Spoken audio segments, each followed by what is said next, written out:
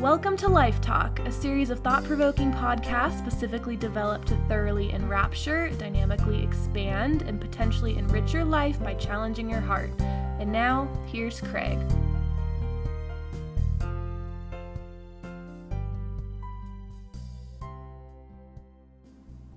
Sometimes I think we play with the dark, when maybe we shouldn't. We constantly find ourselves captivated by a whole lot of things. There's a seemingly endless bunch of stuff that we become absolutely fascinated with and fixated upon, sometimes to the point that we're held in some sort of riveted hypnotic trance.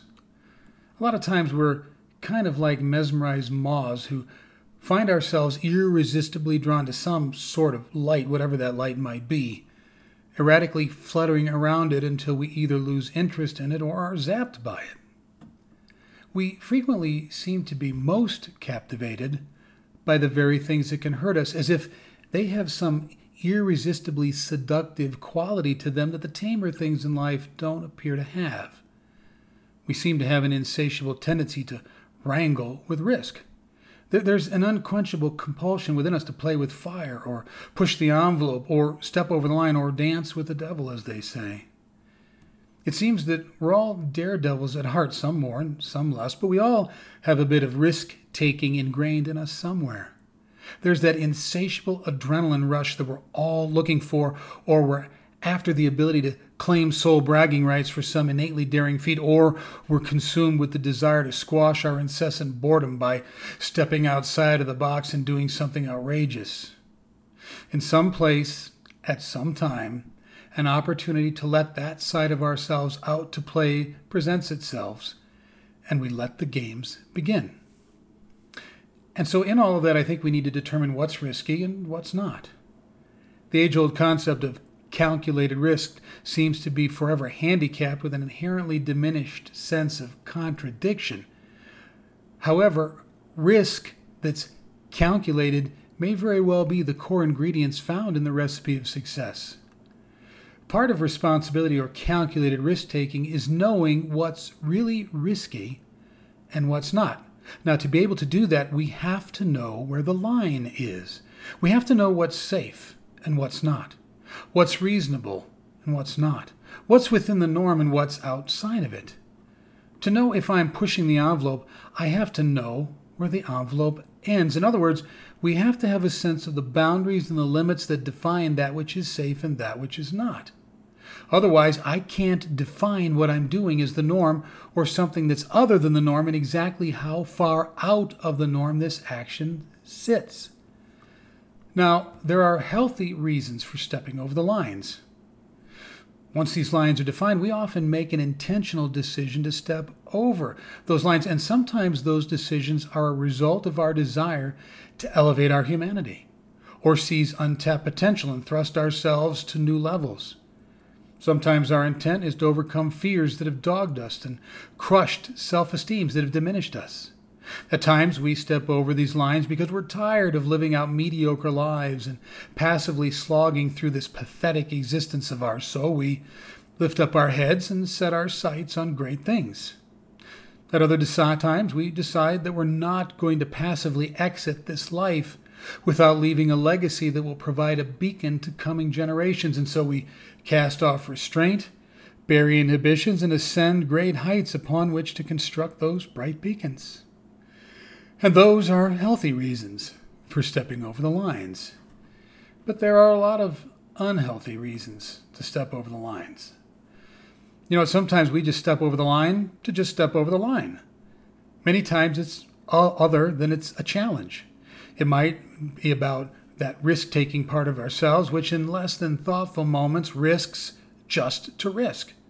Many times that daredevil part of us is unleashed without any real reason or goal other than we have the chance to risk taking a risk, and so we do it. However, more often than not, unhealthy risk-taking is driven by something that we've become fascinated with or mesmerized by. We're held in some hypnotic trance by something that's commandeered our thinking and completely impaired our judgment. We become so taken by some concept or person or theory or goal or philosophy or trend that has completely hijacked our hearts and totally manacled our minds. And so we play with fire, or push the envelope, or step over the line, or dance with the devil out of this blinding fascination, rather than doing so out of sound thinking and clear goals. Well, this kind of risk-taking is entirely unproductive and ultimately destructive. The sort of risk-taking that arises from some blinding fascination is nothing more than stupidity running wide open in total darkness down a dead-end road. Risking to achieve great things is what we were designed for, but risking in some hypnotic trance is taking what we're intricately designed for and driving it off a cliff that has no bottom. Therefore, we find our lives in a tragic freefall, plummeting so rapidly that risk-taking is altogether replaced by survival because it is now our lives that are at risk. One of the things that we seem to be captivated with and frequently entranced by is the darker side of life.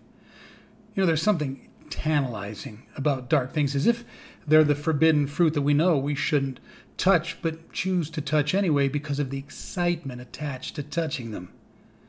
Too often they become the very dark light that we as moths find ourselves entranced by and fluttering around.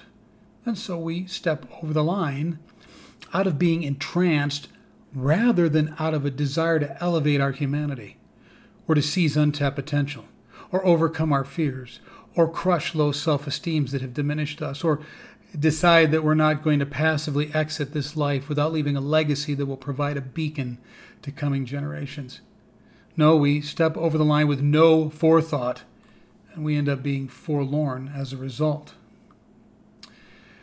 Halloween is one of those things that captivates many. It's been granted status as a holiday, and because it has, what it is and what it symbolizes has been granted some sort of legitimacy. Halloween and what it embodies has been given some stamp of approval because we've stamped it onto the calendar. And so we feel that we've been granted some element of permission to play with darkness because we've got this holiday on the calendar that says we can. As with anything else, we need to think about what we're doing when we're deciding to cross a line, whatever that line might be. What is our reason? What is our purpose? If we're out to raise our lives to the next level or advance others, our reasons likely have legitimacy. But if we're crossing the line just to say we've crossed the line, or we're doing so out of some captivation with whatever it is that's captured our fancy, or dabble in something that we feel that's forbidden, then we're likely to become captive to those very things and ultimately consumed by them. So I would have you consider that we have unparalleled opportunities to do unbelievable things. But if those opportunities if they're not tempered by wisdom, driven by right motivation, and held with the recognition that not all opportunities are healthy opportunities, then we are doomed to cross a whole bunch of lines that are going to create a whole lot of problems. We must therefore understand that darkness can readily imitate light, but it cannot beget it. Therefore, by playing in the dark, we will always and in every instance be darkened ourselves.